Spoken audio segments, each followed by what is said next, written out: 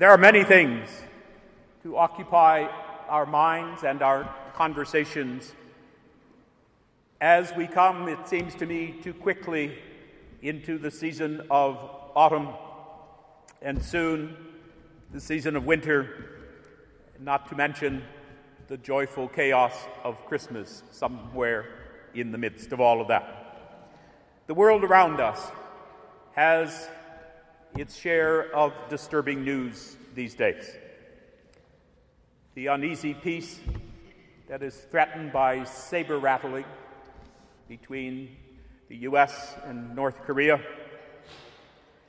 the continued unrest in the Middle East and in the countries neighboring that area, the violence that continues to be perpetrated by militias, the daily, it seems, disregard for the value of human life, a disregard that sends people from their homes into violent waters and into strange lands.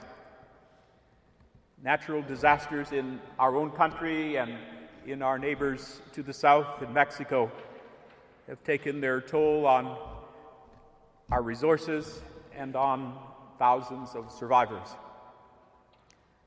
The brutality of the mass shootings that seem to be way too frequent in Las Vegas, for example, leaves us without words or really struggling for kind thoughts. Political leadership in this country brings its own disturbing repercussions. In religious news these days, we recognize that today many Christian churches celebrate Reformation Sunday. As we mark this coming week on the 31st of this month, the 500th anniversary of the Reformation, or the beginning of the Lutheran tradition.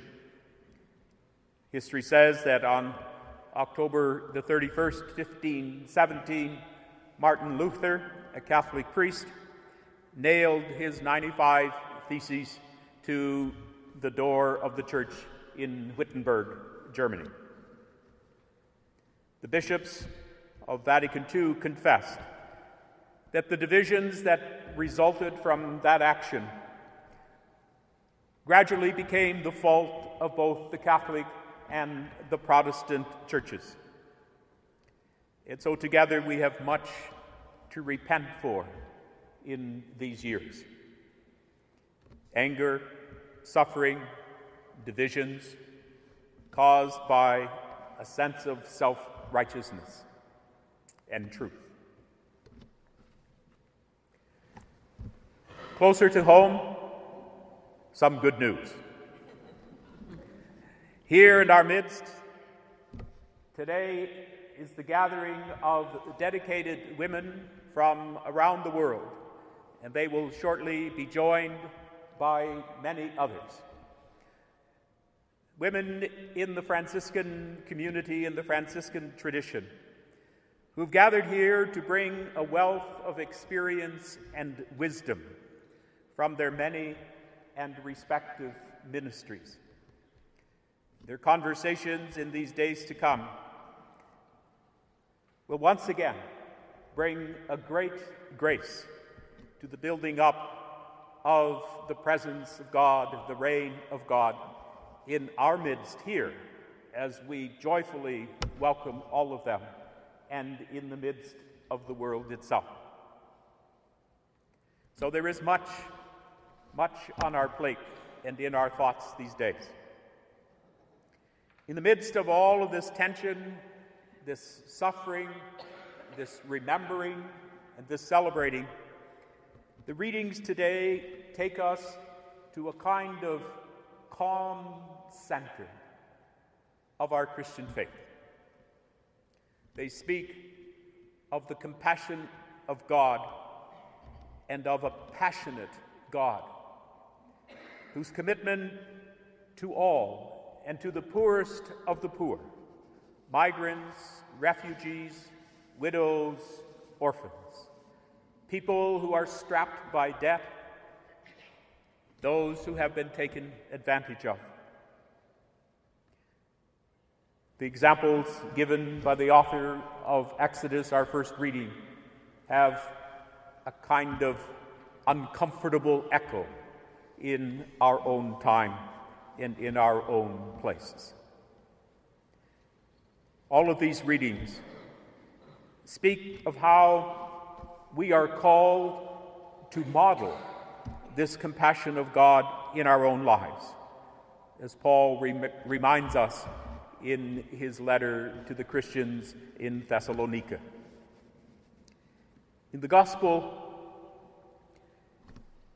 Jesus announces that the great commandment is to be immersed in the compassionate love of God through the ways that we regard ourselves and treat our neighbor.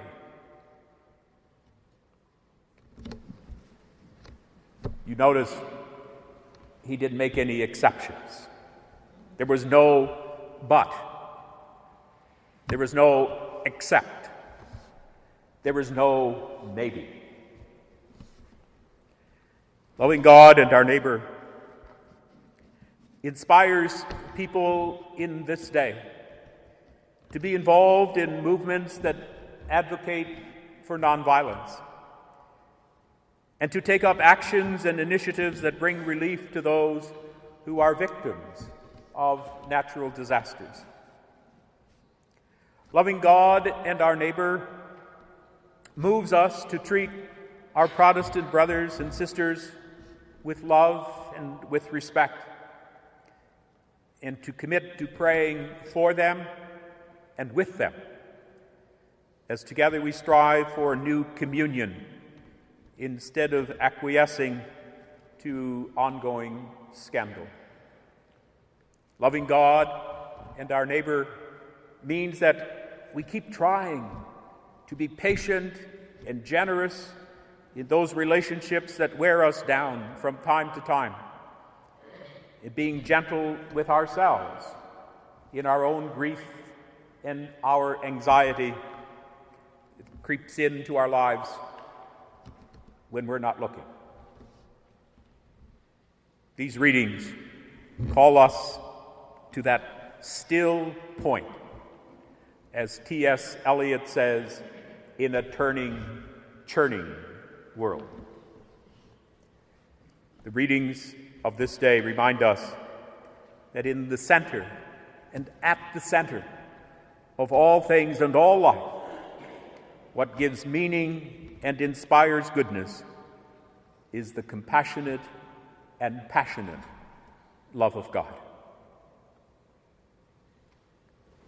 We are invited into that love with our whole heart, our whole soul, our whole mind. There we live and move and have our being. And we are reminded that that same love must spring from deep within us. If it doesn't start there, from where will it surface? If it doesn't start with me, how long will I wait for my neighbor to love first?